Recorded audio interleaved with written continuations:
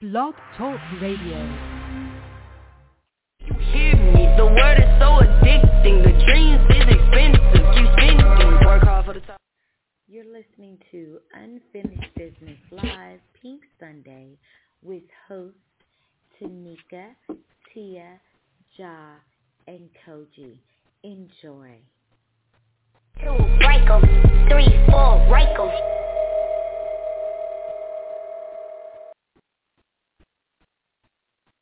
Well, hello.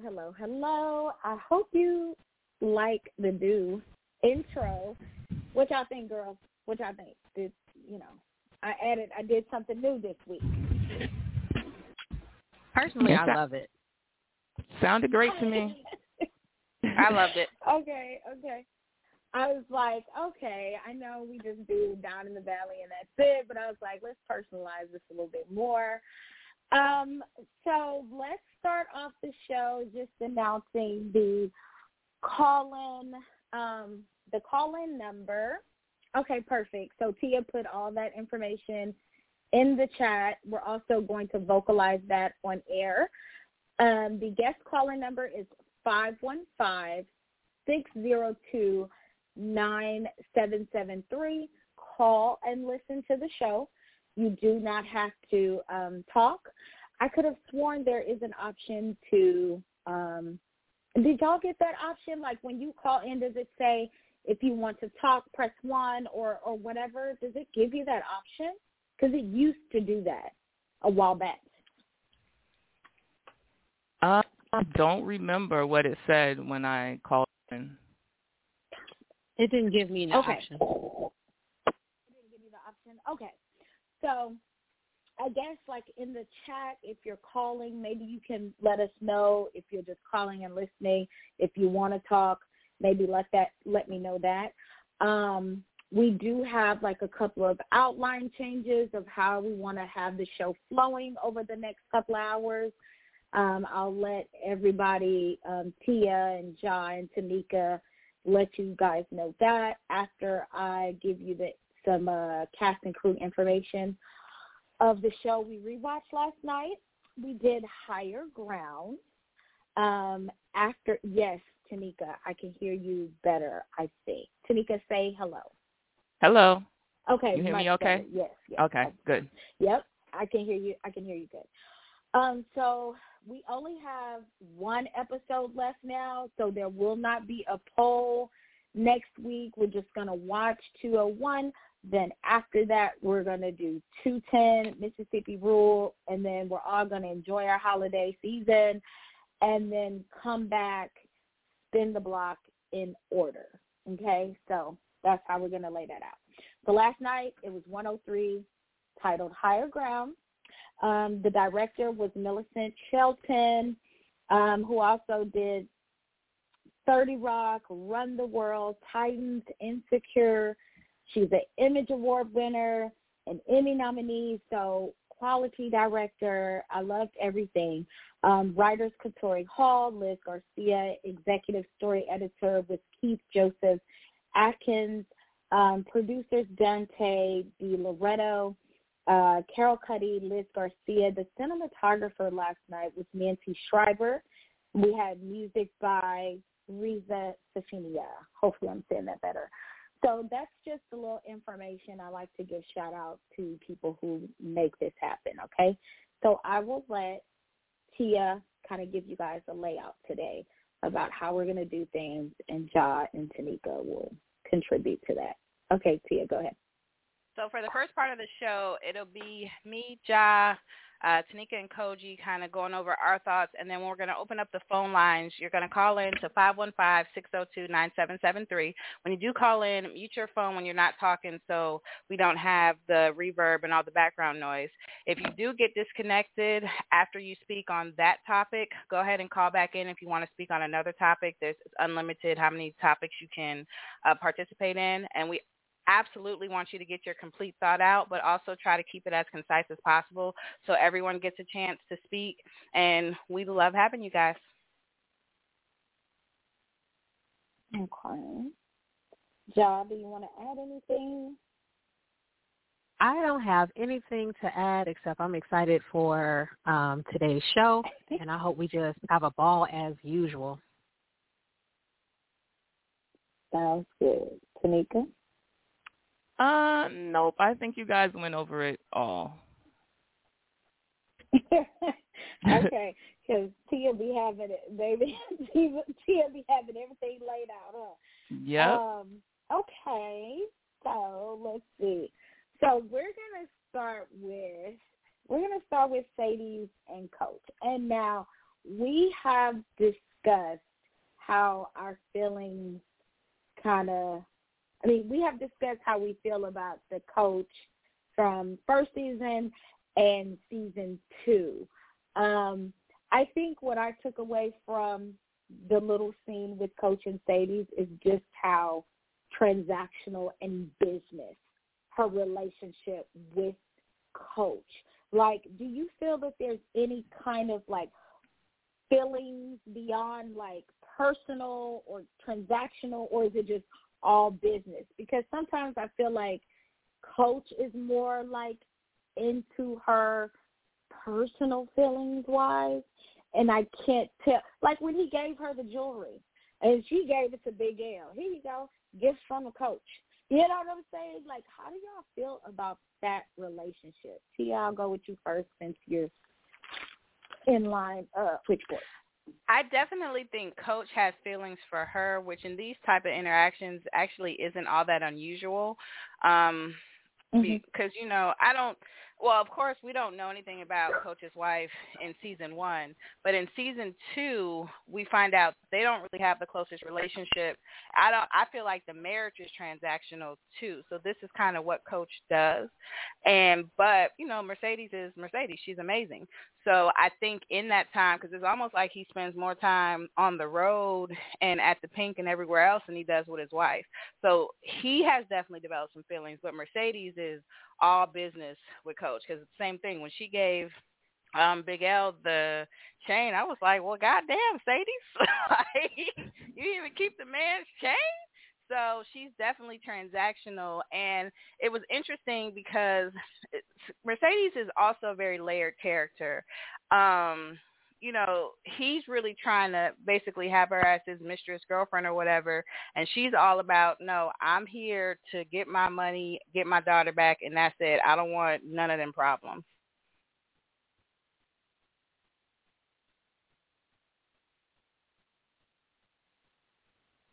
Okay, very, very true. I was respecting your rules, you know, dog barking, doors opening, so I was muting myself. I agree with that, honestly. It did. I felt the same way when she gave that chain. Like, it was like nothing. I mean, it was like, damn, okay, you can punish yourself. But anyway, Job, what you think? Do you have anything to add about that relationship? No, I agree in the fact that Mercedes is very in this scenario, you get to see how sex workers of all forms use this. I had a friend who used to do sex work, and she told me about something called GFE, which is girlfriend experience. And so, you know, in those instances where they're with their, their customer, they will give them the experience that they are looking for. Please, I'm sorry if you hear this noise in the background. So when she's talking to Coach, when she's around Coach, she's very soft in voice. She's giving him what he is there for, which is what keeps her getting her pockets fed. But once that time is up, Sadie is like, okay, thank you, and goodbye. And we even see that in the episode in season 2 when she's fussing with Shell. When Coach calls, her voice, her mannerisms, her everything switches, because that's her money. And so I think she does what he needs, so it comes off as feelings. But in real life, she's about her paper.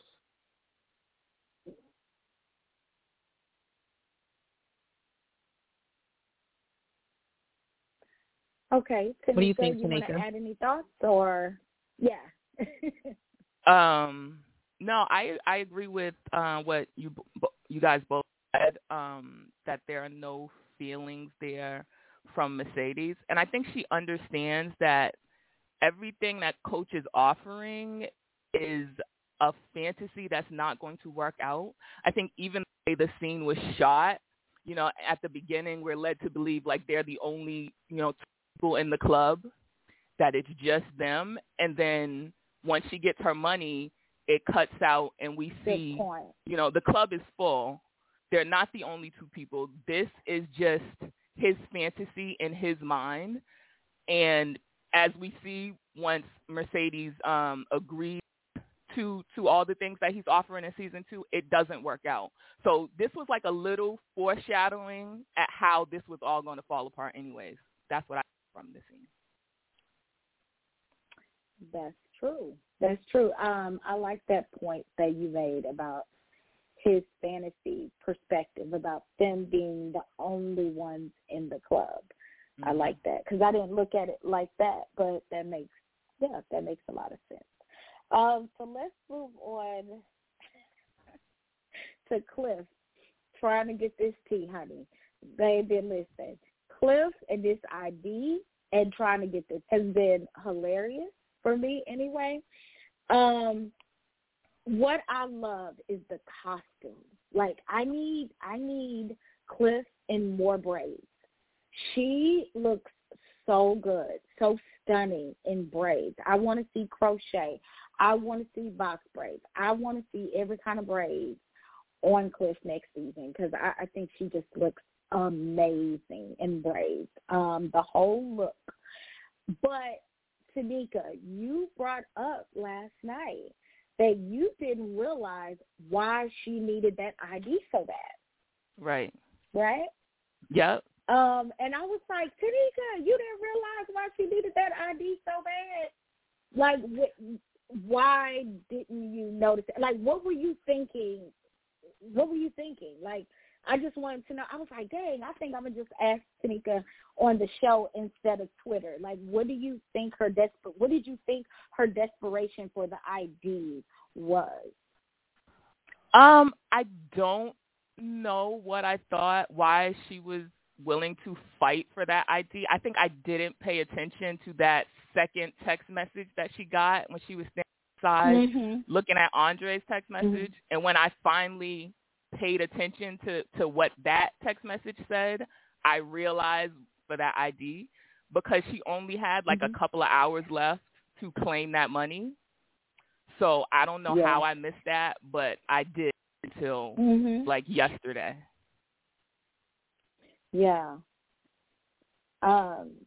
Tia, did you want to add to any of that, like that whole ID situation or Cliff or in those moments? Well, that part was incredibly hilarious to me, just the way she waved. And one, going into the scene with how much of a hater Mercedes was being. She was such a hater in this part of season 1. But, like, how Unc waved the ID in front of her face, I was like, you doing a bit much. And when I saw them little socks with the ball on it, I said, oh, she must have a case of them socks at home. But I, like, thinking probably You know what? Probably the first time I didn't notice why she needs ID. Honestly, like Tanika, I didn't notice it in this scene. I didn't get it till the very end of the episode when the telex lady was like, you were just like, you almost were a couple minutes late for this. That's when I realized it. And then like Tanika, when I was getting my clips and stuff together, I was like, oh, because the change, like that scene with her, Big L, when it transitioned from Big L and Diamond to her, there was like that split second where you might have thought that Diamond was like trying to get at Haley too, in addition to Mercedes. It was like a split second, and then he just kind of gave her the cigarette and the light and walked off. And then I think I probably checked out at Andre's lame-ass text message, so I never noticed the other text message when they texted her about coming to get the transfer. But, yeah, so I had the same thing the first time. But, yeah, it was hilarious. I love that scene. Girl, Andre's ass needs to be on the ID channel, okay? Like, he is the most creepy. Like, to me, season 1, he was all over the place. I was just like, baby, you need to go sit down. He was thirsty. When Cliff said, you all thirsty, like, it was facts. It was facts. He was all over the place. And then when you trying to hook up with Haley, like, how you just, I don't know. I was like, really? Like, you a whole married man and you just not even, you didn't think to protect yourself at all? You was just really fixing to die being that pussy, right? Like, you was just like, I'm going to get into it. You like, condom? Like, that was so crazy to me. I was just like, okay, I don't know where your dick's been. But anyway, God, you want to add, girl? First of all, Sorry. I agree. No, you're fine. I loved Uncle Clifford's look in the scene, of course. My whole thing is Haley knows she needs this ID. Why was she playing around? I feel like you trying to get your money. You need this ID. You know Uncle Cliff is on to you. Ma'am, could you please just go get the tea? Like, you worried about the wrong things, and she waited to the last minute. So I feel like Uncle Clifford had to wave that ID in her face to remind her, excuse me, you're not focused. You know, Haley was slipping in this moment to me. But, yeah, I loved it. And Andre's little corny self. Sometimes, though, that's what gets you. Like, it's so corny, and then you smile afterwards like, but no, not Haley. Haley was like, this dude lame. So, yeah. I don't know. But can you, okay, so you, Tia, please forgive me if I'm wrong. Tia, I believe, mentioned the little scene with Big L and Diamond. That scene has always confused me because it did seem like the way Big L responded, it did come off like Diamond was like, no, she's straight. Big L assumes, like that's you, okay. And then Diamond lights her cigarette and leaves her in the rain. I was like, what's going on in this transaction that I missed? What was Diamond trying to do in sending Big L off? And that was never clear to me. So I would like to ask if any of the other, if either you, Koji, or Tanika, Tia, if you all have any insight on what that was about, because I've always been confused about that. I almost think he was trying to protect her from Big L. Now, we haven't necessarily seen, except for in that scene with Big Bone in season 2, we haven't necessarily seen Big L be thirsty like that. But it's the only thing that I can think that he was doing, like, I'm not going to leave her out here with him, and then he does his Big L thing. I'm going to have him go in, give her a cigarette, and I'm going to leave her alone, too. I really liked it when Diamond just turned around and went in, because I was like, oh, shit. Now he's about to try to get with her. He clearly likes Mississippi. So I thought it was, like, dope when he actually just turned around and walked in. But that's the only thing I can think of is he was trying to protect her from Big L. Why? Maybe that's something we'll see in season 3, because I don't feel like we've seen anything like that up to this point. Exactly. So that's why I was a little bit confused. That's interesting, because I didn't even think about that. Now I feel like I need to go back and rewatch that scene to analyze it a little bit more, because I didn't pick up. Y'all think that there was protection from Big L? That's how it kind of came off. Like, he was trying to, because Big L was, like, oh, you need somebody with an umbrella. Like, he was trying to get a little flirty, and Diamond was like, no, she's straight. He like, so it seemed like Diamond was interjecting in that space. Yeah. But then he just walks off. So what was T? Because she still was out there in the rain. Either way, right? Either way. She still was out there in the rain. Either way. That's, I don't know. I almost feel like with Diamond, he's so good at spirit reading. You know? So I almost feel like he wants to remove himself Like, once he gets a vibe, he kind of removes himself. But I don't know. I need to rewatch that scene. That's interesting. Okay. So I want to move a little bit forward since we're already at 1 hour, 39 minutes. I really want to talk about the background between Cliff and Corbin because I love that scene. I feel like the show has done such a good job at giving us Cliff and Corbin scenes, like intentional Cliff and Corbin scenes that led all the way to their paradise moment. Like, it was a moment that, we were shocked. I think some of us was like, ooh, intrigued. I think some of us were like, oh, my God, this makes sense. Like, you know what I'm saying? I think they just really did such a great job of leading up to that pivotal moment. And I'm just so intrigued in knowing, like, their whole backstory. Like, I mean, and y'all notice how Corbin always calls him Clifford.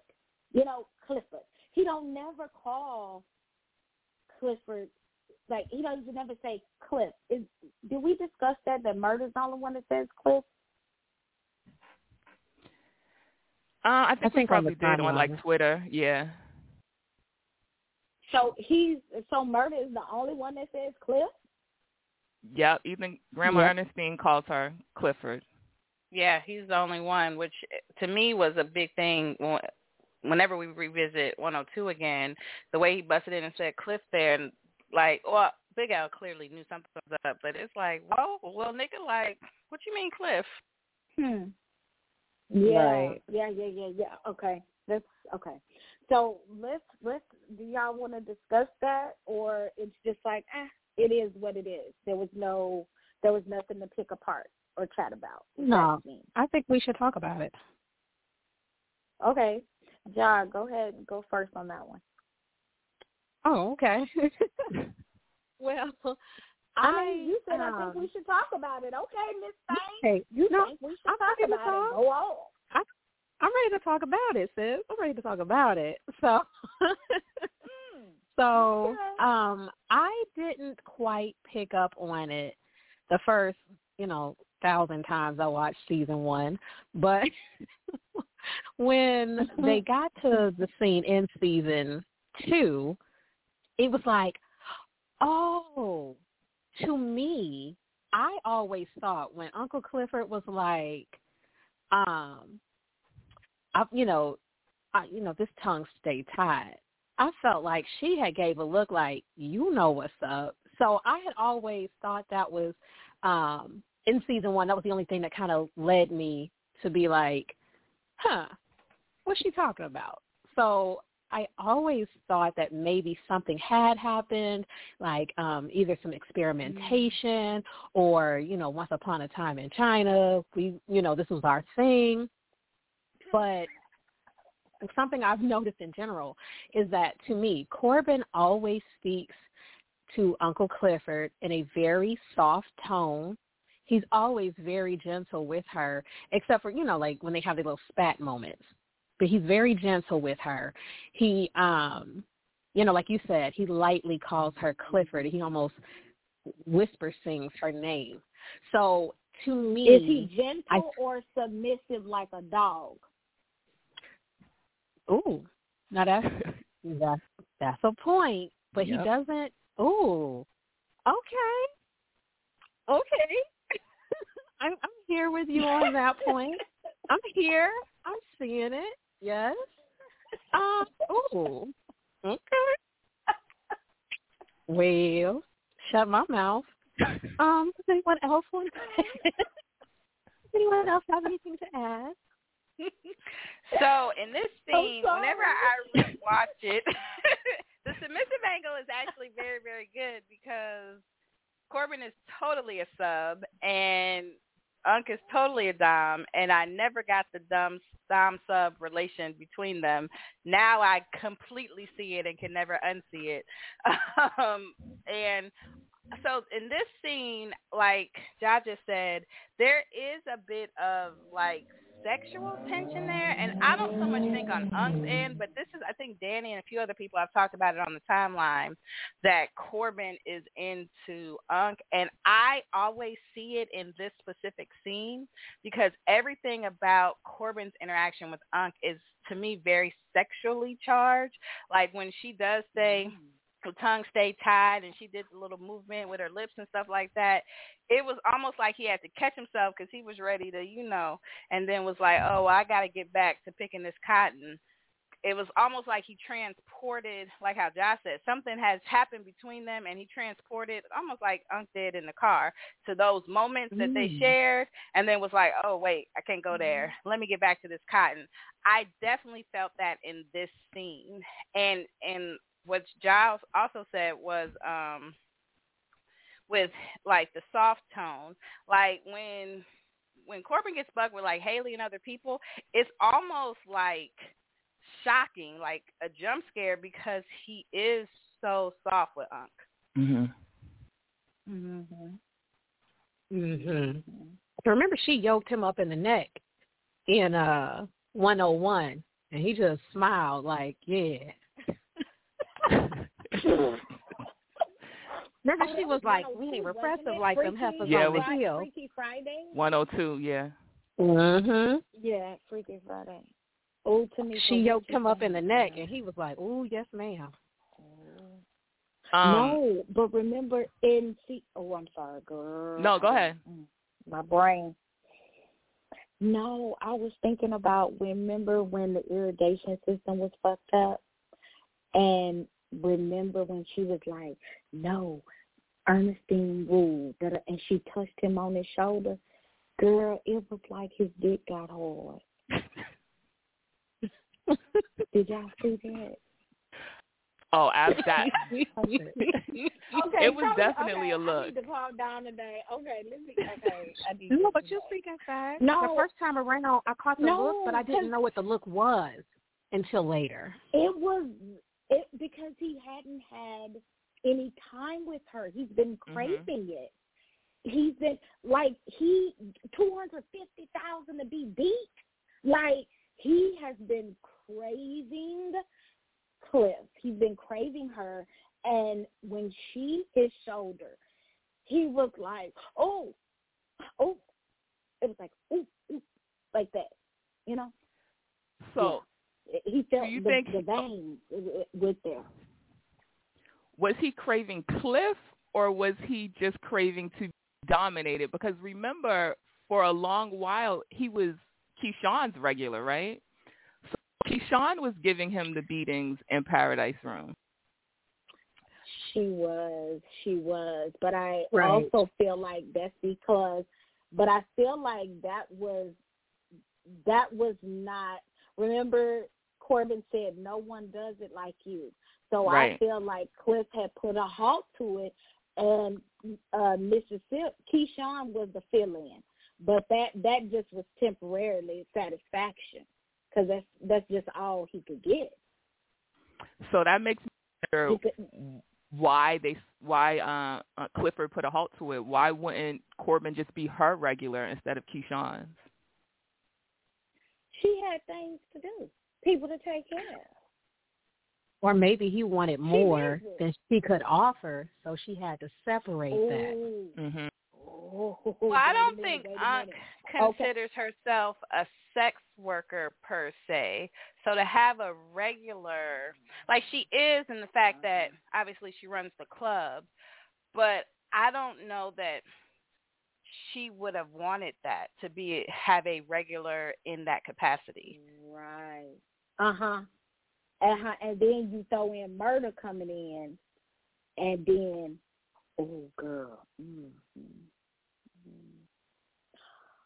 Oh, y'all. Okay, I can stay on this all day, so we probably need to move it forward because my brain is going to 50 shades. Well, we're going to have to pick this up on Twitter. Yeah, this somebody start that thread. Have to continue on. Yeah, we may have to start that thread for real. Okay, Tanika, you have anything else to add to that one? Because I know I didn't interrupt the fuck out of y'all. I was trying to be. I'm sorry, y'all. I just went there with y'all when I said submissive like a dog. I'm sorry. It's fine. We can move on to the next topic if you want to. Oh my God! Somebody please start a thread though. We have to discuss this. Okay. What else? Oh my God. Patrice, can we give girl, I can't even think. Okay. Can we give her due, please? Thank you. Woodbine. The Woodbine and Mercedes moment. Can we discuss? As far as I'm concerned, I don't care what Mercedes wants the money for. If she going home and throwing it in the middle of the floor and doing snow angels, it's her money. Get the girl her money. Like, the Mercedes didn't even flinch. We would have had a whole different interaction if she was like, "What you little ass need it for?" The fuck? Whatever the fuck I need it for. If I want to sit home and throw it in the air and shower myself all day with it, that's my fucking 20 G's. If you don't get the fuck. Anywho, that's my opinion. I live for it. That was my thing. I never understood how she was just like, "What your ass need it for? What your ass gonna do with it?" And I'm just like, what? I just always felt like there was so much jealousy there in that relationship because she elevated. You know, she used Mercedes for so long to take care of them. And then once Mercedes started stacking her money for herself, she has her own house. She has her own car. Do you know how people feel when you don't no longer depend on them? Like when you are self-sufficient, you don't need no motherfucker at all. Like, they get real mad at that. So I think there's just such a jealousy there. There's a hardened heart for Mercedes, even though that's her daughter. And even though Mercedes was like hugging her so tight, like, "Oh my God, thank you, Mama," which is so sad when you think about it, because it's her money, you know. That's the sad part. But okay, so anybody want to add on to that, or can we move on to Terica's mouth? I could touch on, unless Tanika, were you about to speak? No, go ahead, John. Go ahead. Okay. I would like to speak on the moment where, after they have that, transactional, that conversation, right? And Sadie's moves in for the hug. Sadie, I love how the show shows they have this combative relationship. They're like whatever frenemies would be if it was between a mother and daughter. They love each other, they hate each other. But Mercedes is still always looking for Patrice at some point to be her mother, to be the mother she always wanted, to be the mother Patrice should be. And Patrice is very hard. Like, Mercedes throws her arms around her, leans her head on her. She's so proud of what she's about to do. And Patrice cannot even give her any type of emotion, any type of response. And at first glance, you want to, hate Patrice for this. But it got me thinking last night, what has Patrice dealt with, maybe with her own mother or in her life, that she is so hardened to emotion that even her daughter finally softening and seeking, and she has nothing to give in response. That really just Ernestine is her stood out. What? What? So Ernestine is her sister? Ernestine is whose sister? Girl, let me get Did I off say this Ernestine line. somewhere in there? Anyway, no, that's just something I came up No, with. what in the world? What happened? Wait, Tanisha, I'm doing that thing that I do on the timeline. You know, when I pop in, like every few hours into a thread, and I just throw some shit out there. Like, John where did was that even talking come about from, though? I'm trying to put a theory out there, okay? I'm trying to put a theory out there. What if Ernestine, because they have a real disdain for each other, at least on grandmother Ernestine's side. Maybe that is her sister. I'm going to say I doubt it. Maybe.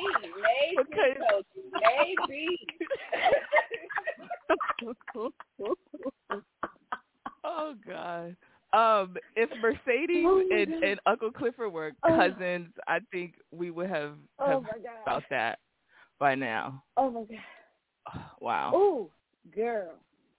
Baby, that's I why think, she on what there if Patrice yelling used at to the be TV? working the brothel? Hello, her sister. No, I don't think sister, but I think maybe Patrice used to work in the brothel when Ernestine and them had a brothel going. Somebody said in that flashback that when grandmother when she was singing, Loretta was singing, and they were doing the montage of all the years of the juke joint, that Patrice was in there, like basically hoeing, like undercover hoeing in those flashbacks. Mm-hmm. I didn't see it like that, but that was actually a big theory that was going around. So they definitely have a relationship of some sort. And I can see that. Mhm. Oh, y'all having a hard time hearing us? Wait, hold on, guys. Can y'all hear us now? What is going on? You guys are having a hard time hearing? Let us know in the chat. I don't mean to interrupt you, Tia. I'm just trying to see what's going on with the chat, because I don't want us to go in and out now. Oh, let us know. Can y'all hear us? You said no? What? Okay, Like, 2 for 1 special says she can hear, but J. Clark Novelty said no. So it looks like 2 people can't hear us. Miss Kane said, I never lost sound. Oh, okay. So J. Clark said she can hear you now. Okay. Okay. And Simply Amazing says she can hear. Okay. All right. Thank you all. Thank you all for letting us know. Hopefully, in the playback, everything will be okay. I can hear you now, but it was going in and out. Maybe it's on my end. Oh, okay. Hopefully the playback won't mess up. But thank y'all for letting us know. Okay. So last night, when I was doing the clips, like Tanika, I'd never really listened to Patrice's sermon when she was on there practicing or whatever she was doing and what she said. And it was, I saw both the good and the bad in her, and it made me think, kind of like what Josh said, I really want her backstory now, because I really want to know how she got here, because it doesn't seem like she's always had this kind of hustle mentality, like get over mentality. It's either like me or them kind of mentality that she has now. And like I said, I stand Mayor Bishop in a few different scenes and things that she does, but I don't know if it's like Josh said, if it was her upbringing, her parent, or if the reason why she is like she's jealous of Sadie's is because, or doesn't seem to necessarily like Sadie's, is because of whoever Sadie's father is. Like maybe that's the relationship that maybe it was some underage thing, kind of like Mercedes, because the way that she reacted in that diner that day, it was real overkill. But when I'm looking at this scene here, it's like, I wonder who Sadie's dad was, and it was a similar situation. And in her own kind of Mayor Bishop way, she was trying to protect Mercedes from that, basically going down the same route she went down, which Mercedes ended up doing it. But something may have been like, maybe she got molested, or maybe it was a situation where an older dude took advantage of her, because it's a lot of, I feel like she was good at some time and then turned.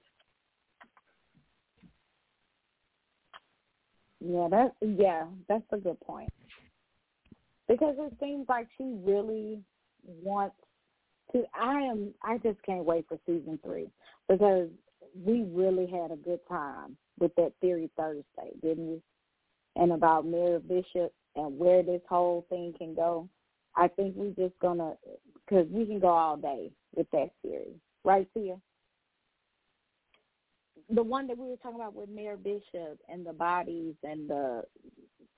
Oh yeah.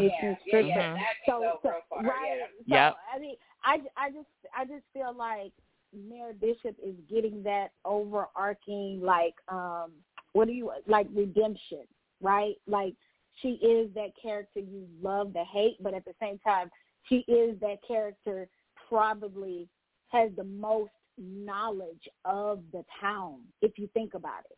You know what I'm saying? Like, she knows the ins and outs, the grit, the underworld. If anybody would be able to solve anything that is the underbelly of that town, it would be her. I feel like she knows all the dirt, you know. Right. So her becoming the mayor is kind of like genius, if you think about it. Okay, so let's move on, because we do need to take calls. I do want to kind of touch on, how do y'all feel about Diamond? Because I know we've had this debate before. Some people want Mississippi with Wody. Some people want Mississippi with Diamond. When Keyshawn comes in, they're doing the Trinity practice on the pole. She's obviously bruised, which she is always bruised, right? I don't know. I was just noticing how is there not necessarily less empathy for Mississippi from the girls. I think at this point they're just probably used to, she probably has a lot of bruises on her. You know what I'm saying? You know how you're just like, okay, she's probably bruised, blah, blah. But I do like the tenderness from Diamond, and he is constantly trying to heal her. He's constantly trying to be like, I will kill him for you. So that foreshadowing was always there. How do you guys feel about that? Like, do you want her with Diamond or Wody, or like, how are y'all set up on that? Go ahead, Tia said that. Okay. Go, Tia. Go ahead. I don't ship Clement at all, like, because to me it's two broken people, and I feel like they're only attracted to each other because they're both broken. I don't know that Diamond will ever get the help he needs, but I think at some point Mississippi will, and I think that trauma bond that's been created will be broken once she's healed. Like, I don't think they'll have the same attraction. I did kind of like her with Wody, because I had taken some of those things as them being like attracted, but as I'm rewatching them, I'm getting more of a friend vibe from him. But also, Tanika asked that, I don't know if she'll talk about it. I want to see her get healed, be healthy, and have a relationship with a new healthy person.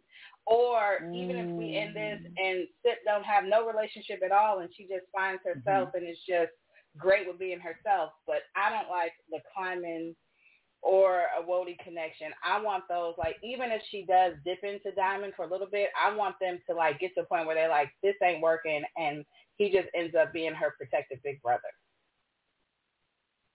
Yeah. Okay. Tanika. For me, I think like Tia said, Keyshawn's most important relationship right now probably needs to be with herself. I've never gotten any attraction from her towards Wody, so even if he was flirting in one or two scenes, I don't think she sees him like that, and I don't want her to, because I think he would work best as, a friend like Murda is and a big brother like Murda is. Keyshawn and Diamond, the first, season, first couple of episodes, I think I saw it for them. But, how do you come back from someone pulling a gun on you? I don't see how they repair that relationship. So I want to see them together, I don't think. Ja? Okay, that makes sense in the sense of, like you said, I did love the tenderness. As a healer, I understand, like, where Tia says that trauma bond. He is a healer, so he's already, that's his thing, and she is wounded all the time. So I definitely agree that's not the best thing to start a relationship based off of, but I do love the tenderness that he takes with her, the gentleness that he gives her, because her life is hard, and even when she's with the girl, she's in pain all the time because she's bruised, she's beaten. And so I think I was shipping them for sure, season 1 prior to episode 8, because I loved his gentleness with her. But then I just, how do you come back from, pulling a gun on a person? I do agree. I don't know if I see the Wody connection, but I do believe that she has to learn to love herself. She has to learn to find her own strength, and hopefully maybe in the future have someone who, is also whole. So I think I agree with, at first I didn't see it. I was like, what are you saying, about the trauma bond situation? But no, it makes total sense. I think she should find herself and her own healing, her own strength before she partners up with someone in the future who would also be equally healed and maybe walking in their autonomy, Yeah, so that's it. Yeah. I always believe, I know a lot of people feel like they have that saying, oh, you complete me, but I hate that because I always feel like complementary partnerships are better, because I feel like each person should be complete, right, before getting into a partnership or relationship. And if you're still broken, then that can definitely be a broken relationship, right? Because both people are not complete. And the whole purpose of a partnership is to, when you are not having a good day, someone who is complete can fill you back up, and vice versa. You know what I'm saying? If my tank is half and your tank is low, bitch, we can't do nothing for each other. You know what I'm saying? Like, we really can't. So I definitely agree with that sentiment altogether. I just want Diamond out of the trunk, because at this point, can't nobody help nobody. Diamond in the trunk, Keyshawn in jail, Murda back with Cliff. I mean, at this point, can't nobody help nobody. Everybody has to get out of their situations before we can even move forward. I think what I want to kind of give my opinion on, I mean, before we start taking, because we really need to do that, is the DJ Never Scared. And I said this last night because I said it to be silly, but I'm really curious to know how DJ Never Scared came into the pink. I think, he's 15, 16 years old. Nafisha, Alfonso's wife, did say that her relative was working at that age, too, at the strip club. I feel like DJ Never Scared may be a graduate of the Pink. And, like Jupiter, she's going to nursing school, too, and working there. So maybe graduate of the Pink, he been there just like Regal. Cliff was feeding bottles to DJ Never Scared. And, it just makes sense for him to end up DJing there. And so I feel like that may be the background of how he ended up at the Pink. And I think Falling came together good. I also felt like the fact that Murder thought Sadie's was on that poll and it ended up being Mississippi, it all worked out perfectly. So I want us to start discussing that so we can start taking calls in the next hour. So I'll start with Ja. What do you think about DJ Never Scared? If we want to go ahead and move into the Cliff and Murder at the end, let's just discuss all that first. Okay, so as to DJ Never Scared, I think it's interesting. DJ Never Scared goes to prep school. DJ Never Scared's mama is making that ill quinoa stuffing. First of all, black people eat dressing. His mama took in quinoa stuffing. I'm like, who is his mother? Because apparently she drops him off at the club for his shift at night, but also she making that ill quinoa salad. So, she's giving rich bitch vibe. She's giving, I got money, but also my son work at the strip club at night. So I'm a little bit like, I'm curious to see where this is going to. My thought last night was like, maybe DJ Never Scared is adopted, some well-meaning white woman, has adopted her little black baby, and he goes to the finest of schools. But she's like, I need my son to know his culture. So she dropped him off at the club. But then, who would do that? Who would do that? But why is this mama making quinoa stuffing if she black? Ma'am, I told you that I like quinoa. What the hell is going on with your brain? You know damn well ain't no white well-to-do family gonna go in the hood and drop no Forget damn the quinoa part, the stuffing. Stuffing that's black. Okay, but let's be real, honey. They could be having a garden like Oprah, okay? Let's be real. And he wants to be a music producer. So maybe she ain't got the money. And did you see the basement? Girl, that lady black. She ain't that rich. He wants to be a producer, right? So you know what he's working to support his prep school. Hello. There you go, baby. Let's be real. But I need her to quit making stuff and learn how to make dresses.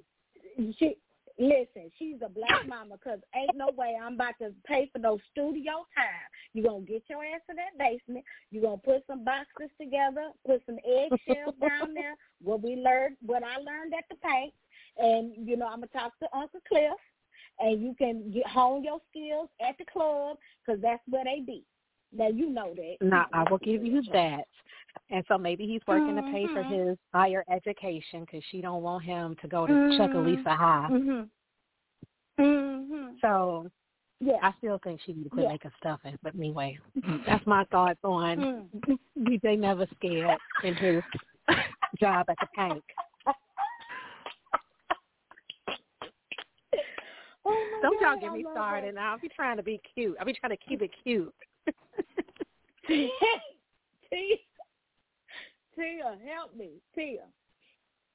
Oh, my God. Tia, come on, girl. So I always thought, so I never saw until Erica mentioned it in a thread. I never saw, I don't know if they mentioned it or if it was just kind of implied that his mom had to be a Pink graduate that has a little bit of money. And then I was talking to my best friend, and he was like, well, they don't necessarily have to have money. He could be a scholarship kid going to that school.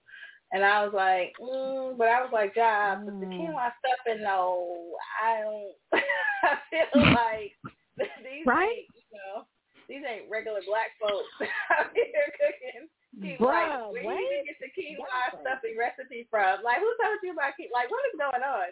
So I don't know, but this actually does have me interested now in DJ Never Scared backstories. They're gonna have to have a whole season of backstories at this point. Mm-hmm. We need to know about everybody. Yep. Flashback Chuckalisa. Let's go. I'm ready for the title. I'm ready for it all. Flashback Chuckalisa. Come on. I'm ready.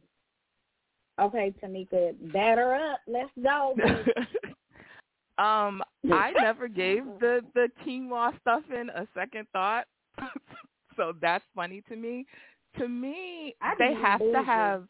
I don't mess with quinoa, but they dragging it for some reason. I love quinoa. It's so good with spinach and cranberries in it. Oh my God, I love quinoa. Go ahead. They must have some money somewhere, not because of prep school, but because of that studio in the basement. Because that equipment to record full tracks, that's not cheap. So even though the house didn't look grand, they have some money from somewhere. So maybe his mother was a graduate. Maybe she found a white sponsor at the Pink who took her out of there, kind of like Coach wanted to do for Mercedes, and gives her some money. I don't know. But also, or she's how a old nurse is she? like Jupiter. She's like 15, 16. I mean, I thought he was 17 going on 18, so when y'all started talking about 15, this is much. That's what I thought. thought he was like 15, 16. Okay. But I think we ended up on like 14, 15. Season 1. Yeah. He's 15 in season 1. Yeah. To me, that's young because they don't have the club till dawn, and then he has to get up and go to school immediately. Like, how is that working? I don't know. That age is just wild to me. It is very wild, but I mean, I think she probably Katori. I'm telling you, when Nafisha said that, I was like, oh, okay. And then with all of the research that Katori did, I mean, it's possible. But that's why I feel like the mother is a graduate of the Pink, just because of the whole life. You know what I'm saying? Just because of the whole life, there's something about a comfortability there, because Uncle Cliff is seen as like the mother, the fairy godmother of so many people. Everybody respects her. I'm like curious for how the fuck Dusty ended there. Like, that's crazy to me. This fucking dude is up there talking about, what Uncle Cliff will say, what Uncle Cliff is going to think. Ain't no vitamin D in the VIP. Like, everybody is, there's a certain, I mean, that's crazy to me. So I just feel like the mom is like, okay, Uncle Cliff, you go. It's just crazy. I don't know. But that's how I feel like his mom obviously graduated, probably was doing the same thing like Jupiter, probably a nurse making damn good money at the medical center. And and just like any prep school like around here, he probably is on a music scholarship because he's obviously a damn good music producer. So music scholarship, you're not paying no money. You're at the best prep school. You're on a music scholarship. Period. That's my opinion. So, and you know what, while I'm here, now y'all bringing them pics about him being musty. Now, he left under the bridge and went to the club, and we fawning over him being at the club with Uncle Bert, but he's still in the same outfit. We not fawning over him. Whoa. We like how he appreciates our good sis. That scene ain't had nothing to do with murder. Wait, what? Oh my God. I just had to put that. What was the question? Lord. Tia, I want y'all to stop putting that damn picture on my timeline. That's what I'm saying. I didn't do nothing yesterday. I did it. And I will continue to do it. Tanika, I just need to stop seeing Murder sweating. I don't think Murder be musty, and I need y'all to stop it. Listen. Y'all guys to stop. As long as I see, because we talking about DJ Never Scared, he's producing and they under the bridge and it's hot, and I'm thinking about Houston hot and humid, and baby, it be hot and humid out here. I'm like, baby, I feel bad for the guy. So please leave that man alone with the hotness. It's hot. I'm not gonna be able to do it. I'm sorry. Get somebody else to do it. Oh my God! I am not Team Musty Marcus. I'm sorry. Y'all gonna have to stop. Y'all gonna have to get off my boy Pop. I'm sorry. Somebody got to stand up for LaMarcus out here. No, I'm gonna stand up for him. As long as I believe that boy those, take 2 showers a day. As long as they put those other pictures of Murder on my timeline, I'm gonna be ready with a musty gift to put on your timeline. That's fine. Oh my God, I cannot stand y'all. Okay, Kendra, tell me I started that. Well, I need you to stop, cause baby, it was. She was the main one. Kendra was. Yep. Wait a minute, what you say, Tia? I just want to know why neither the house nor the car have. You know what? Okay, I'm not going to read that chat out loud. Never mind. Okay, forget I ever mentioned anything about the pic, you guys. Okay, any conversation that Tia is talking about, that will be left in the chat, and go in the chat and converse there, because I don't have time for. Oh hell no, Tanisha. See, y'all. Okay, that right there. I'm done. I'm sorry. Don't bring that shit. I'm gonna hold it down for Team and LaMarcus We Trust. I'm not in that. I'm Murder Mafia, but y'all gonna have to get off his top. I'm sorry. I'm sorry. Somebody got to stand up for them. I got y'all, Danny. And LaMarcus We Trust. I got y'all. See? No, I'm Murder Mafia, but somebody got to hold it down for Danny and whoever else is in. Please forgive me. Lex. Lex, I got y'all. I'm a Murder Mafia. And LaMarcus We Trust. Okay, no more musty. Listen, not y'all gonna get us banned because they think we talking about gangs, okay? Hello, no ma'am. What? Not Murder Mafia, and they gonna be like, wait, Murder Mafia? What are they talking about? Somebody has to stand up for him because I'm tired of seeing him musty on the timeline too. Please stop. Please. Nope. Every time I see in LaMarcus We Trust on my timeline, I'm coming with a musty picture. But you admit he's musty, though. Exactly. He's sweaty. We don't he's smell moist. The screen. We don't smell the screen, lady. He's a little sweaty. He is not musty. He's a little moist.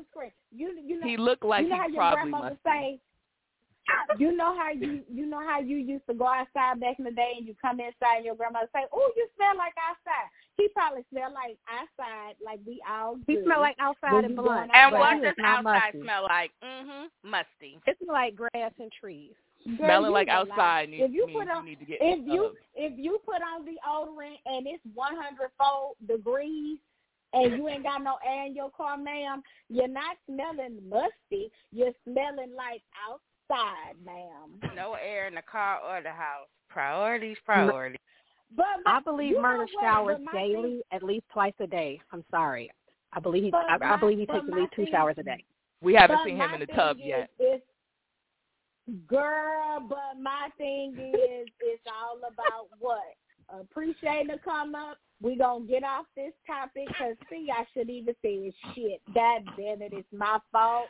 I apologize to all the Pink Sunday Live Unfinished Business listeners. That was my fault, okay? Because this is on the timeline, Okay, we are talking about the show. And now we're going to move on to, oh, hell no. Okay, now we're going to move on to callers. Remember, oh my God. Remember, please limit your comments to like 5 minutes, 3 minutes, 5 minutes, okay? Or I'm going to hang up or mute, okay? We have 54 minutes in the show. Kendra, I'm telling you right now, I see you on this line. Do not come on here with the shit, okay? Stick to 103 higher ground, okay? Because I'm hang up on you, okay? 757, I don't think I've ever seen your area code. So I'm going to let you in. And, do not encourage Tia. Tia, you know what? As a host on the show, ma'am, you are being extra risky.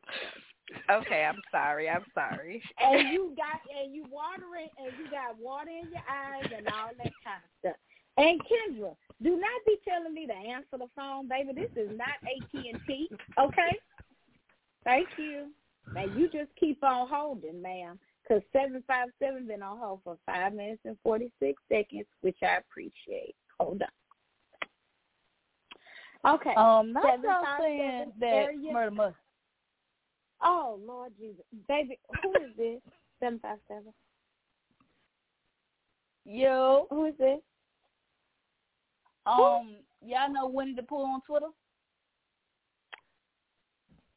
It's Pooh. It's Pooh. Yes, her. Who? Pooh. Pooh. Yeah. Pooh.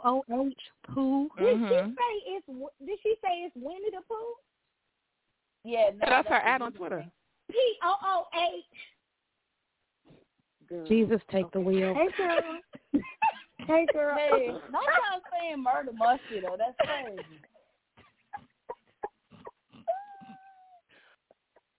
Oh, my God. Okay, so what do you want to ask Pooh about the show? Okay, y'all saying murder musty on live radio is insane. No, ma'am. It is insane. We sticking to higher ground, okay? This is not going to turn to a musty debate, and I apologize to the radio listeners today. I shouldn't have made a comment. I thought what I was doing was, I don't know what the fuck I thought. But the only comment, Kendra. Okay. This whole thing is just. What do you have to say about the episode, ma'am? It was probably one of my favorite episodes. I am. I'm talking about it. Let me bring in Kendra and I'm going to mute her. Hold on.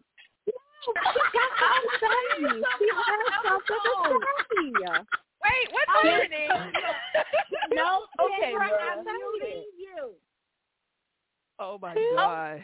We got to pull it together. Go ahead, Pooh, because I done muted Kendra ass. All I was saying was that's probably was one of my favorite episodes out of the first season. Okay, what did you like about it?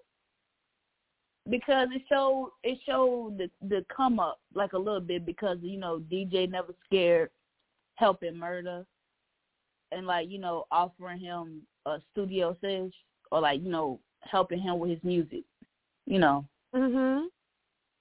And then it just show how Cliff and Murder help each other but not really knowing it. It's dope. But yeah, that's all I have to say. Why you say that? Why you say that it shows that Cliff and Murder help each other without even knowing it? Because right. DJ Never Scared. Yeah, and then also because of the wee wings. Remember? That was in episode 2, though. But you know what I'm saying? It's like... Oh, okay. They gotcha. make... Yeah. That's all I really had to say. Y'all can let Kendra in, though. Thank you for calling. This your first time, huh, Pooh? Yep. Appreciate you. Are you in the chat, too? Nah. I was trying to get in the chat, but I got to sign up. I ain't even signed up for it yet. Okay. But thank you for calling in, though. Thanks, Pooh. Of course. We appreciate it, Pooh. I'm calling next Sunday, too. Thank you, dear. Okay, right. yes, we will be, because we're doing 201 next Sunday. Bet. Okay. All right, dear. All right. Bye. Okay, Kendra, now what is it? Hey, y'all. Kendra. Hey, girl. Hey. Hey. Oh, Lord. Hey, girl. What y'all? I just came in not too long ago. Girl, everybody had me doing something. So I came in like at I think it was like the 58 mark. That's what it was saying. So, yeah, came in at the wrong time. The best time, really. Oh, Lord. So what you want to comment on for the show? Oh, we back on the show. Okay. For 103, higher ground. That's what John's talking about, the show. One of my favorite episodes, too, you know. The only thing I didn't like, I don't know if y'all touched about it, the whole situation with Corbin, and I feel like with Corbin and Cliff. Mm-hmm. Oh, really? Mm-hmm. Have y'all talked about that part yet? We have. Yeah, but why you didn't like it? That's what I want to know. The whole situation, because I felt like he was keeping Cliff in the dark about the future going on with the casino and the pink. Like, he clearly seen that Cliff thought he was going to be a part of the whole situation, and because you could tell all over his face. So, yeah. Yep. Yeah, I agree. I agree. We didn't cover that, the deceit part of it. So definitely, thank you for bringing up that angle, because I didn't like that either. You want to get your ass beat, but you don't want to tell me everything. Right. And Uncle Clifford was genuinely happy and excited for Corbin, and even thinking she was going to be a part of it, and Corbin stood there and said nothing for his longtime friend. I think that's great that you brought that up, Kendra. And that's what made me kind of like not like Corbin, because I kind of peeped it when I first watched it, because I had to run it back a couple of times, and I'm like, wait a minute, like, and then I had to run the scene back. I said, well, maybe I'm missing something, and I was like, I seen it again. I'm like, no, Corbin, I don't think I'm going to like you.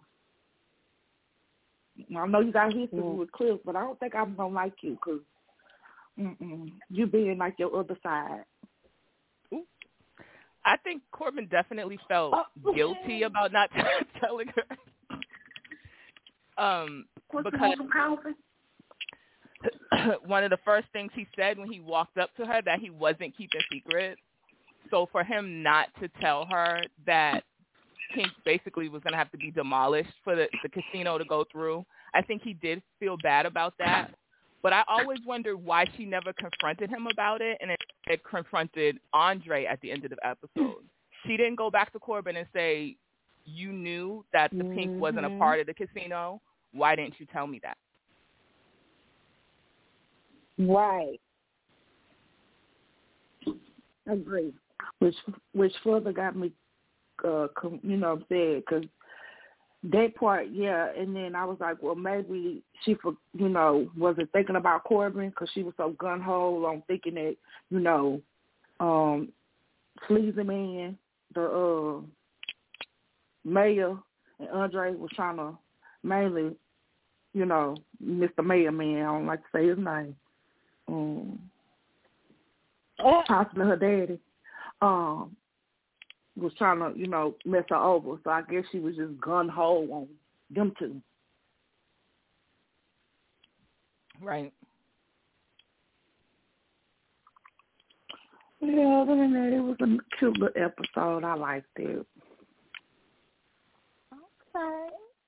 Let me bring in, because area code 321 has been holding for quite a while. So let me bring this person in. Kendra, do you want to stay on the line? If you have anything else. Yeah. Because there's something at the end I want to touch on. Okay. Hold on. 2-1, who is this? Oh, I just noticed I was unmuted. My bad. This is Trell. Hey, Trell. Hey, girl. Hey. Hey. Hey. You wanted to talk last week, but you had to go. Yeah, I had someone called me, and then I had some things to do. Oh, well, thank you for calling back this week. You see us cutting up. I'm sorry. I ain't gonna bring up what y'all was talking about earlier, but anyway. Thank you. We're moving on. What I wanted to touch on earlier, because I even mentioned this to Tanika on Twitter, was when Haley was asking for the ID back. My whole thing was the whole time I thought she wanted it back because earlier Unc did threaten to tell Chef Bailey about the fraud game she was running. So I initially, because I didn't pay attention to the text messages because of what Andre said, I was off that. I was like, you lame. Anyway, so I thought she wanted it back for that reason. And then when I actually went back and paid attention, she's trying to get that money. That's why she wants that ID so bad. And that never clicked for me. Yep. Okay. That's why I thought she wanted it. But, yep, that's all I wanted to say. I ain't want nothing. Well, thank you for tapping in with us. We are happy to hear from you. Thank you for letting me speak. Are you in the chat, Carol? Am I in the which chat? The show in chat. The this. Oh no, the I got to show sign chat. up. I just be listening. I ain't even sign up yet. Y'all ain't feeling. Okay, y'all ain't feeling the sign up. I got you. Okay, but thank you for calling in. I appreciate it. You're welcome. Thank you for letting me speak. Oh, you're welcome, dear. See you on Twitter. See you. Bye. Okay. Bye, Twitter, bro. boo. Okay, bye.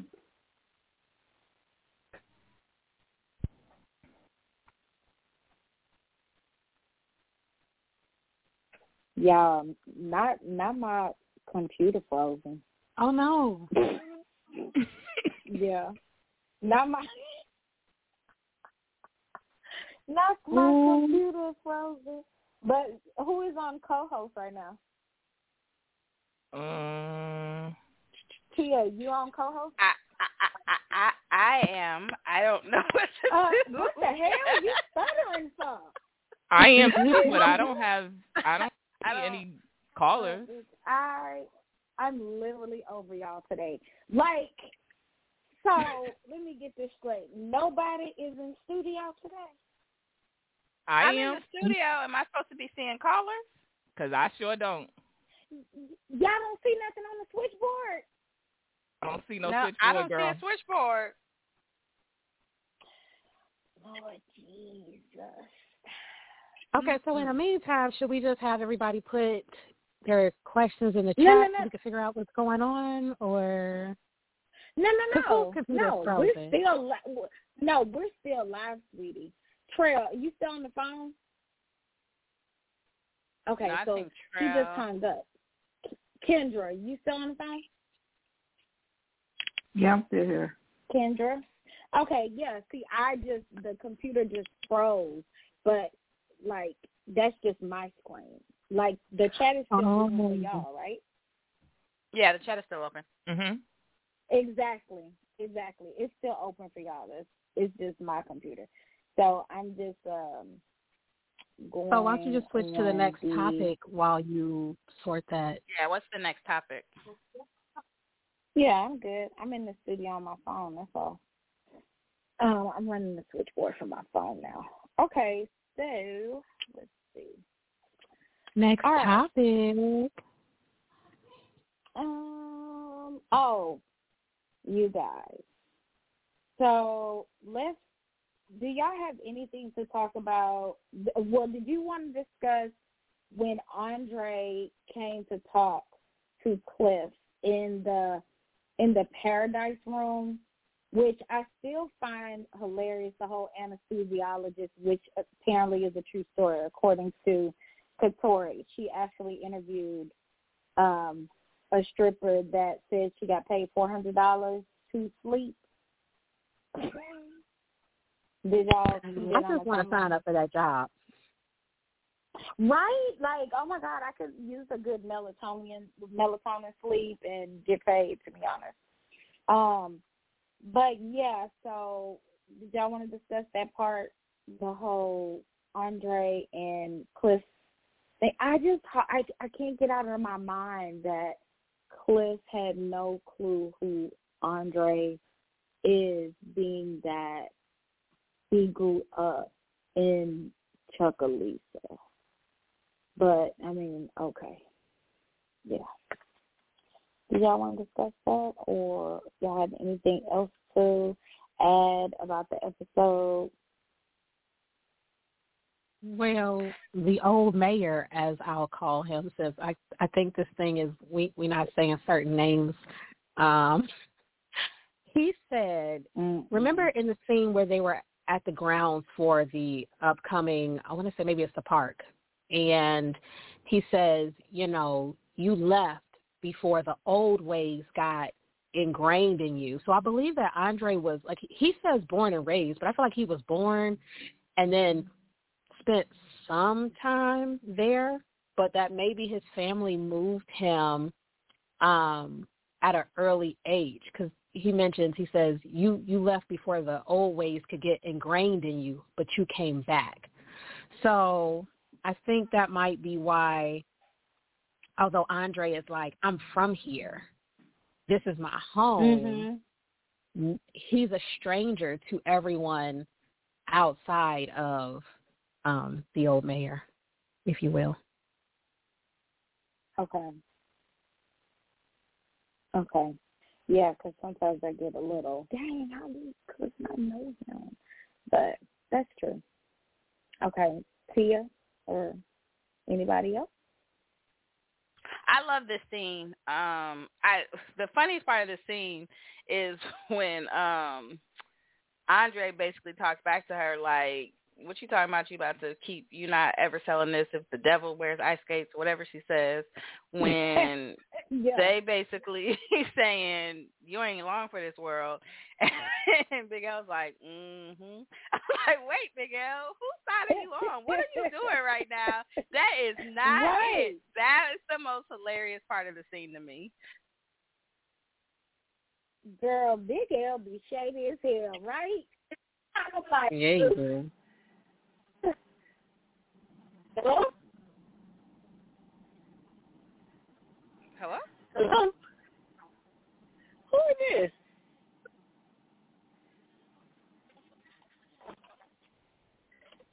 Who? Did somebody call me? Wait a minute. Let me see. Did my phone call somebody by mistake? No? We're having so much fun. Like this episode, so much is happening. This replay is about to be bananas. But we're gonna keep it rolling. Let's keep the party rolling though, in spite of. I do have, and this is not just this specific situation, but like Keita said in the chat, like, if all these people grew up in Chucalissa, the fact that nobody seems to really know each other until the show has always been interesting to me, because they talk about it being this super small town, but then, ain't nobody seen murder walking in and out of Unc's house, so maybe it's kind of big. Who knows? I mean, it might be still a small town, but I mean, you might not know everybody. My mom lives in a pretty small town in Tennessee, and she grew up there. So, like, people who grew up there, they, know a lot of people, but a lot of people, I still just can't figure, like, everybody has to know everybody, especially if you didn't travel in the same circles. Like, you might have heard about the Pink, but you might not know about everybody in the Pink, Although I do feel like everybody would be talking about Uncle Clifford because she's larger than life everywhere she goes, but I don't know. Well, Maybe. with Andre specifically, I don't think Cliff ran the Pink when he lived there because that was still the juke joint. So I can get how he didn't know, but Murda, and this is for another day, but I've always thought, how does a closeted gay gangster not know the non-binary gay owner of the only nightclub in the whole city? Like, not know her, but at least know of her. Okay. Hello? So who's to say he didn't know? Hey, girl. Hey, you back with us? Oh, my God. Yes, it disconnected. Go ahead. Okay, so I was thinking maybe it wasn't that he hadn't known of her, but maybe he had never met her. Maybe he had never seen her. We know now from season 2 that prior to Unc, he was usually with men who could pass. So maybe Unc wasn't necessarily on his radar. He might not have even known that he would have been attracted to someone like her. But when they bumped into each other in the club, he was like, "Oh, this is something different, and I'm feeling it." He says in 207, he used to only mess with niggas that could pass, that were like him.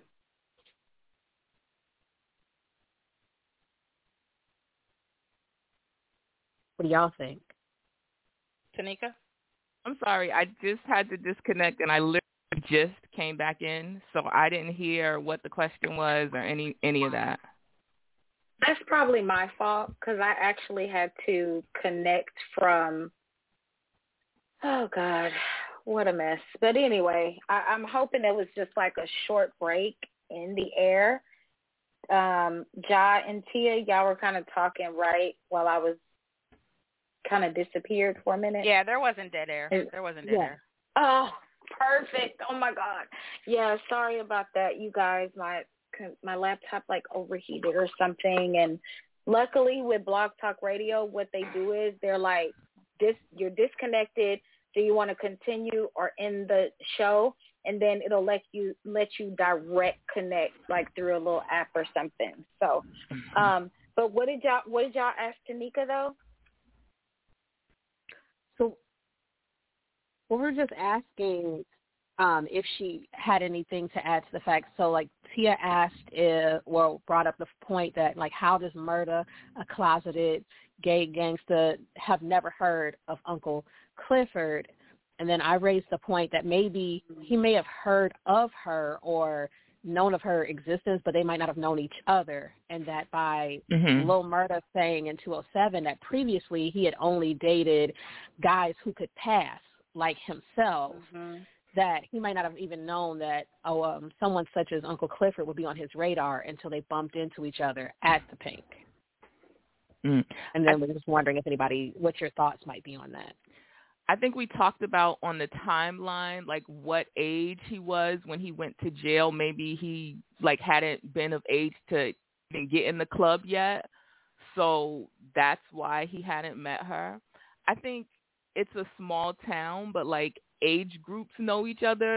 So Ernestine knows Tydell, and she knows Patrice Woodbine because they probably would have been in town at the same time. Like, her daughter would have maybe grown up with them. And then Clifford and Corbin kind of know each other, and they're of an age group. I think the disconnect is, to me, is the ages of the people that don't know each other around town. That's how I why these people in a small town who probably should know each other, maybe that's why they don't, because there's really no other explanation I can think of for it. Yeah, and I think y'all can hear me good, right? Mhm. Okay, good. And I also think that they've set up different life circumstances for each character that, I mean, in a regular setting, it's very, very confusing, but in Chuckalisa world, because this person has been in jail for this long, this person is blind, and I'm confused why nobody then came out their house to check on she in a whole ambulance with flashing lights. Now, in a normal world, everybody coming outside to see, oh, everybody. Lord, who getting on the stretcher? But somehow ain't nobody came out. You know, well, okay, is she living in a blind community too? Like, you know, like there's so many circumstances that they've set up. Like we know Big L, like Big L said, man, where the fuck I'm gonna go, Clifford? Like where I'm going? Like ain't nobody gonna hire me. Well, in a regular world, it's like, okay, there's a lot of places that we know hire felons, but okay, I guess not. Like everybody's so dependent on Cliff. Lil Murder, we know, was in jail for what, 4 years or something. I assume the club is 21 and up. Right. So that would kind of make sense, you know. So I just think the show just kind of gives you such an alternate world where everybody has different circumstances, so you can kind of rationalize why things are the way they are. Or we just end up theorizing on Thursday, right, and making sense of it all ourselves.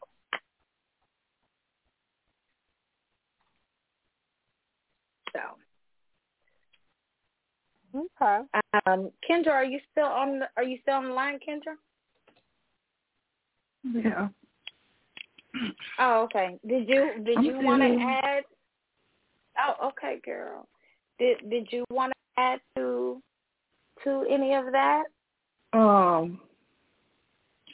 wanted to make a really with the whole murder not knowing. It's kind of like a theory with the whole thing where, you know, everybody was like, how does Cliff, that's another thing, like Cliff is always always wearing green and red and stuff like that, and it's like how he not know what is the theory that, you know, everybody was talking about, a couple of people was talking about on Twitter that maybe she was missing one of the OGs. Do y'all possibly think that they were kind of, once he got out of jail, keeping him away from that scene, you know what I'm saying, away for a little bit to where they couldn't, you get what I'm saying? Because, you know, they come to the club too, and then, you know, it seems like everybody's like a regular there, and everybody, you know, everybody that bumps into Cliff, you know, they seem like they know them. And then have y'all noticed like HBH be always at the, like in the VIP section where DJ Never Scared is? They sure do. And CFC be on the sidelines. But CFC sometimes she do be in the VIP booth. She be in the VIP booth sometime too. I did have a conversation on the timeline about, you know, maybe there are some rules for how the gangs are in the pink, because it's surprising that as much as CFC is there and as much as HVH is there haven't been more like gang brawls in the club. So maybe there are rules, and maybe, you know, some rules of the club were broken when they got in that fight, because that is the only strip club in that town.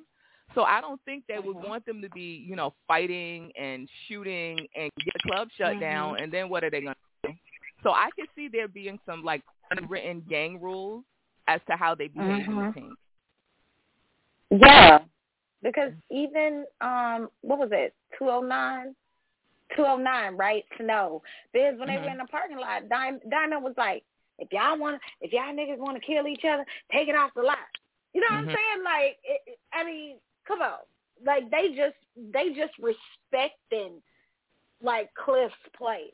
That's what is so, crazy to me. Like, it's truly, truly something to watch this show, how everybody just, that line with Lauren Hawkins, and then everybody was like, okay, 75%, everybody, all the CFC was holding up their signs, and they all in line. It's just like everybody know, okay, we going to the paint now. Y'all can't be acting a fool. I mean, it is, you right, Tanika. You are right. That's why I say, baby, she was with a HBH OG, 100.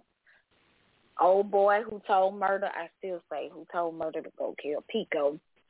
But that's why she got all that HBH in that trunk. That's why she low-key be having so much red, green, and black herself. I think that's really what turned her on with Murder. It was like, oh, yeah, HBH nigga. Like, that. I don't think she would mess with a CFC. If he was CFC, I don't even think that's something she would fuck with. But anyway, yeah. I like that, Kendra. Good, very good point. Thank you for adding to the conversation on that. Does anybody else want to add to? We have 22 minutes left. Before I say that, we have 22 minutes left on the show. If you want to have any kind of, if you want to contribute to the conversation and have any last minute thoughts, feel free to call in at 515-602-9773. I see that the live chat is still popping. Y'all are still adding your comments. I just want to give a shout out to the participants on here. Q is in here. Nee is in here. Simply Amazing Words is still in here. Kendra's on the line, of course. I want to thank Trail, who called in, Pooh, who called in today, all first-time callers. Lex is in the chat. 2-for-1 special. I really appreciate y'all pulling up and supporting us consistently. I appreciate that so much. So if you want to add to the conversation, again, feel free to give us a call. We have 21 minutes left at this point. And again, next week, no poll. We're watching 201. Y'all have dusted the hell out of 201. Like, I have never seen between 206 and 201. Y'all dusted them episodes, and we watched 206, and 201 is the last episode. I can't even believe it. I don't understand. Do y'all want to talk about, like, why do y'all think nobody wanted to rewatch 201? Like, what do y'all think? Why is that? I think 201 is very much a setup episode. Like, nothing really big happens in that episode. For me, I understand because it's probably one of my least favorite episodes of the series. Mm-hmm. So I feel like most people feel that way. Okay. That's interesting. I would agree as far as. Go ahead, Tanika. I think that was Ja. No, it was Tia, but Ja, go ahead. Oh. Well, no, that's okay, Tia. Go ahead. I thought Tia. Ja. Okay, Ja. I'm going to stop saying names. Ja. Don't be mad at me. I'm going to stop saying names. Ja, go ahead. I was just going to say I agree with 201 is very much a setup episode, and since the second season starts 5 months later, they had to cover a lot of ground. I liked 201 because I feel like those are the seeds, and I think it's still very important, though, because those are the seeds for the rest of the season.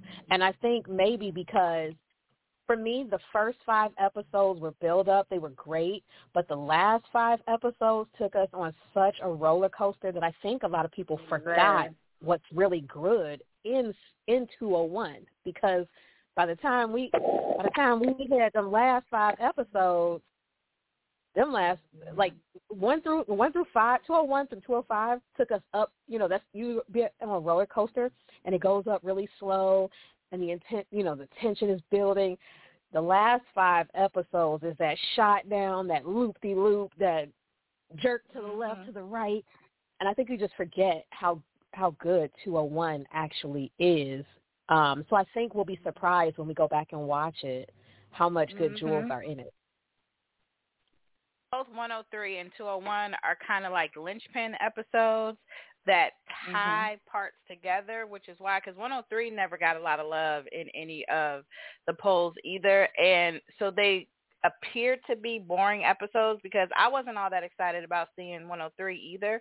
But when I was doing all of my my clips and stuff, I was like, oh shit, a lot of stuff happened in this episode. And in general, I'm finding that in the episodes I typically think are boring, that I'd be like, oh crap, and it's all the stuff that makes so much other stuff in the other episodes make sense. And I think we're going to find the same thing with 201. Yeah, I agree. Kendra, you want to add to that, because your ass be voting. Oh, is it 201 with Pussy? We got introduced to Pussyland. Yep. That's the one. That's one of the things I like. And is it the same one where LaMarcus was beating on the, him and DJ Never Said was coming up with the. Those are the 2 only scenes that I like out of that whole episode. So I guess that, like y'all.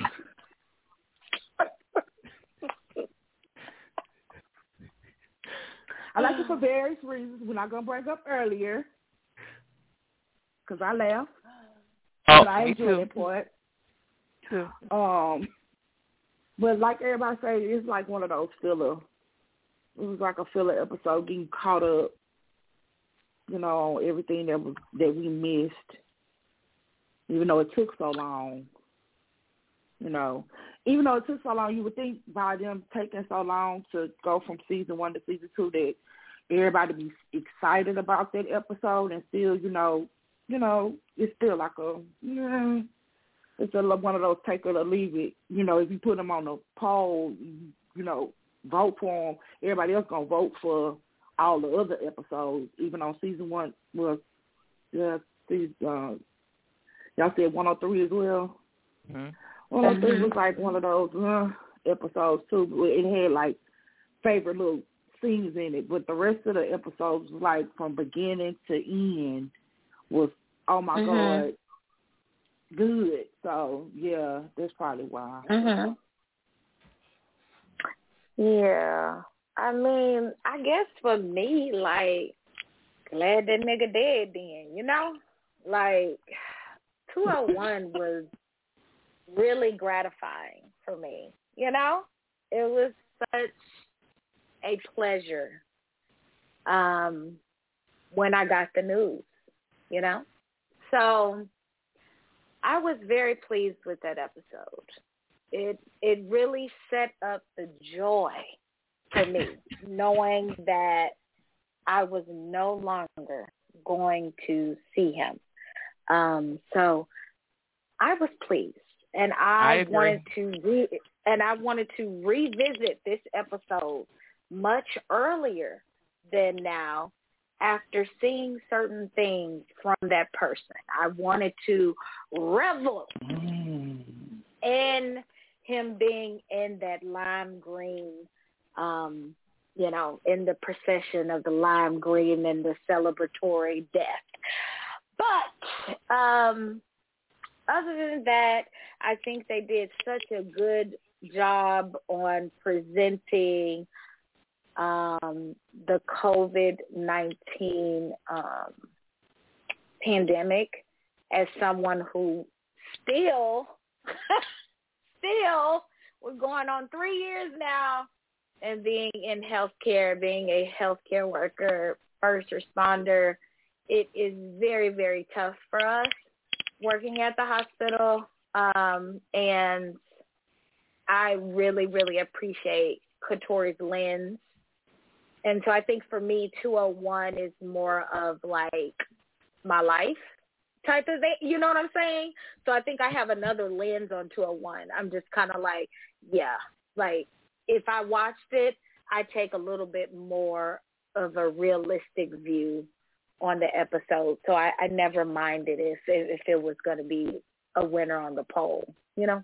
So, yeah. Oh, like with Brittany, the scene with Brittany, I kind of like, that's the only time I liked her.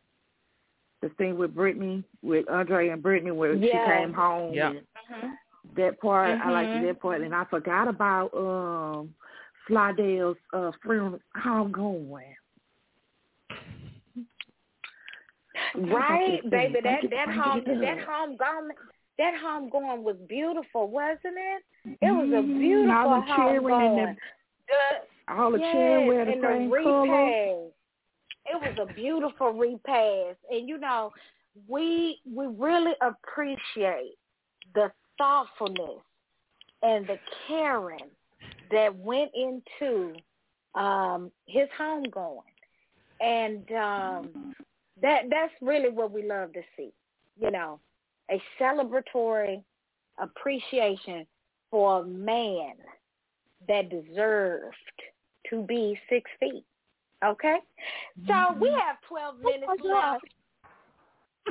And I'm ready to talk about Terica and his 40.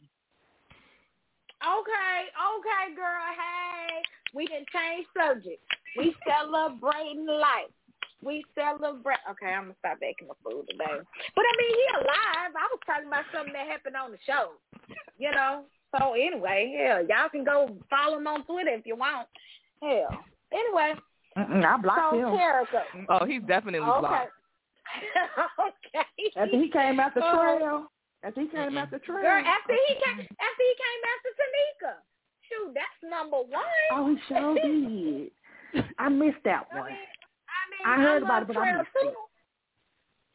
Trail too, but number one hitter is Tanika. That's the first shot. Let's be real. I mean, I love Trail, but Tanika first shot. That's number one hitter. So you hit her, baby. You hit us all, baby. We got to jump in. Hold on, y'all. And was I the only one didn't know that that's who they was at first? Or was I the only one? Or believe what you talking about? To not knowing who Slidell was, the real actor. I did not know that was him. I promise I didn't know that was him. Who you thought? I seen Isaiah Washington. Lord Jesus, I seen the name. Well, that was just applause to his great acting skills, separate from the person that he is in his daily life, because you didn't even know that was him. It was a great casting, I will say that. Okay, I loved him as the mayor, and I loved how I even just loved how he spoke. Right. You know, like the way he pronounced his words and the things, little slick things he said. And I started losing it when he got to messing with Unc. Yeah, I was just about to say you're right, Ja. He played Slime very well. Mhm. Oh, that's his forte, baby. Look at the resume. Trying to bring it back to the Porty. Okay, Porty. Okay, Porty. My bad. Porty. Okay, Porty. And when we discuss that party, I want to just point out there that, baby, that setup conversation blew me away because I never realized that when they were talking about that damn pregnancy, and she said, my damn sister, I was visiting in Jackson, my mind blew because I was like,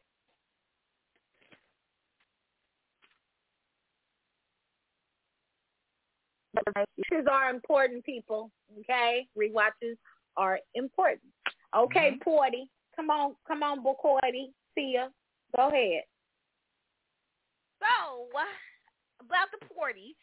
So I never really watched this scene that heavily the first couple times, and I don't know if I've even rewatched this episode 2 or 3 times. But to me, this scene really brought out Shell to me, because it was kind of like how in Soul Food, when people start posting, being an adult is realizing that Terry was actually the victim and the family was the villain. Like Shell in this gave me those vibes. Like the whole first season, the kind of overarching thing was Shell's this great parent and everything else. But like as I'm watching this scene as a parent, I'm like, so you went away for the weekend and left the 13-year-old at home, and because she verbally said she was going to her friend's house, you didn't confirm with the friend's parent who took her there, because she's 13, she don't drive, so how she get to the friend house? You didn't check in when she got to the friend house. You didn't check on her all weekend. How are you going? And then it's her sick sister, which reasonably would mean that's quote-unquote Terica's aunt. So why are you going for the weekend to see the sick sister by yourself? Why is the 13-year-old not going with you? It's so many questions. Then everything Sadie knows about the party and everything else is from Terica's social media. So why is it that Sadie's is checking the social media and knows what's going on with Terica? Shell don't got to her social media. Shell not check. So you went for the weekend, you ain't checking nothing. So it's like, and it also made me, so Shell to me, it like totally like Shell ain't no good parent, but her money and the house and stuff like that, like it has this people thinking that, but she ain't doing no parenting, which also makes me see Terica, she ain't getting no real guidance. That's all I got. Baby, the way you just went off, she ain't got no real guidance. Ooh. Tia said she is hot. Okay. Anybody want to add to that conversation? I will add. Go ahead, Ja. Go for it, please. I will say that in the beginning of Mercedes' conversation with Terica, she was very much giving me Patrice Woodbine. She was doing a little too much. It was a little more harsh than it needed to be to tell this 13-year-old girl that she was going to end up in the bathroom bent over, and that's what she would deserve. Oh, yeah. Was too much. Wow. It didn't have to be that. She was being her mother there. She was being Patrice, and I don't know if she realized it when Terica threw back in her face that if she did end up bent over and pregnant, that she wouldn't give up her baby like she did. I think Mercedes realized she may have been doing a little too much. That's what I had to say about that scene. Go ahead, Oof. That was very harsh. And I think I'll speak to just parenting in general, because I had a similar moment in my upbringing where my aunt, who was raising me for a little while because of my father's illness, told me something one day like, you going to grow up and have a man that's beating your ass and you just going to take it, or something kind of crazy along those lines.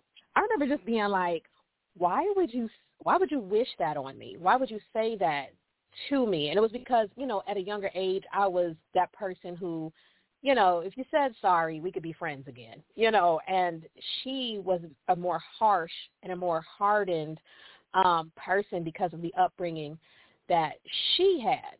And so because I was willing to kind of let go and move on, I think she saw that as a sign of weakness. And so for some reason, that was something that came out of her mouth. And I think maybe that, she was saying it to me, but maybe that was something she needed to check within herself. So coming back to Sadie's, I think that's the moment.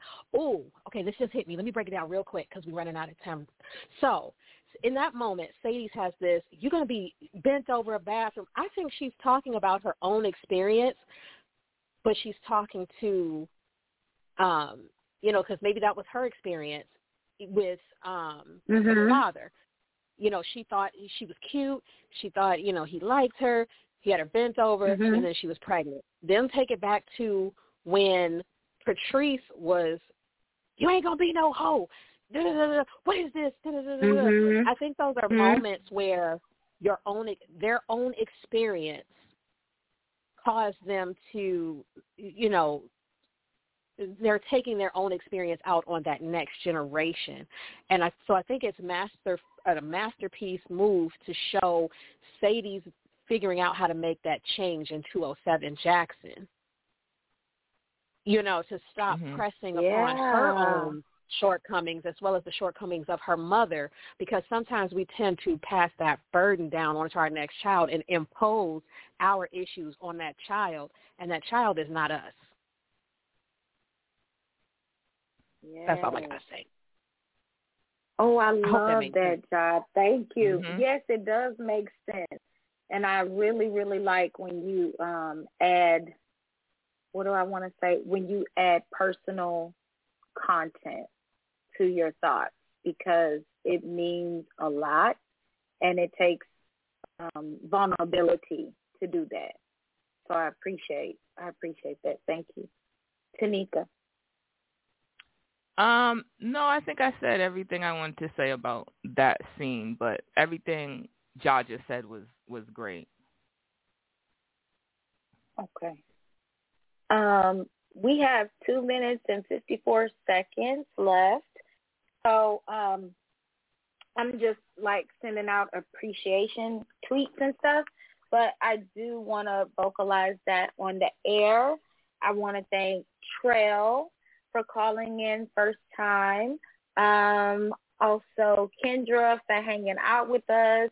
I know she's still on the line, so thank you so much, Kendra, for jumping on. Thank you for calling in for the first time. Everybody that's in the chat, Lex, Q, 2 for 1 Special, Simply Amazing, me, everybody in the chat, thank you so much. We really appreciate all the love and support. I just saw that Jackie on Twitter, who was at the conversation with P-Valley that the Directors Guild hosted in LA the other day, a couple of nights ago, she was there, and she actually sent Tia some videos, some content, really, really great conversation, and she's tuning in. So thank you so much, Jackie, for tuning in for the first time. We appreciate that. We appreciate the support. So we have 90 seconds left. We're going to go ahead and close it out. And, again, we appreciate it. Not tomorrow, but next week it's going to be 201. And then we're going to have our Sunday show. And then we're going to close it out with 210 and go on holiday hiatus. And then we're gonna come back. What did you say, Tanika? January 8th, I think. Yep, I believe so. I think that was the date, January 8th. After we watch 210, we will come back. All right. So everyone have a wonderful, wonderful Sunday. We will continue the crazy conversations on on the timeline. But the submissive, dominant Corbin, I need more of that conversation on the timeline for sure. All the theories, Pink Sunday. Okay? Bye, guys. Love you so much.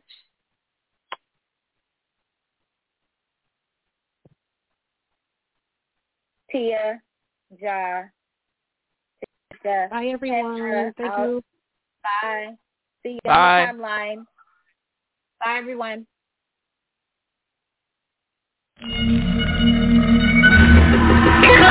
Down in the valley where the girls get naked. If you throwing bags, then you know she gon' shake it. 1, 2, break 'em. 3, 4, rake 'em. Big grind hard, but these bitches grind harder. Climbing up the pole just to get out the bottom. The crowd below, stay ready for the show. The pimps, the dough, don't let it take your soul.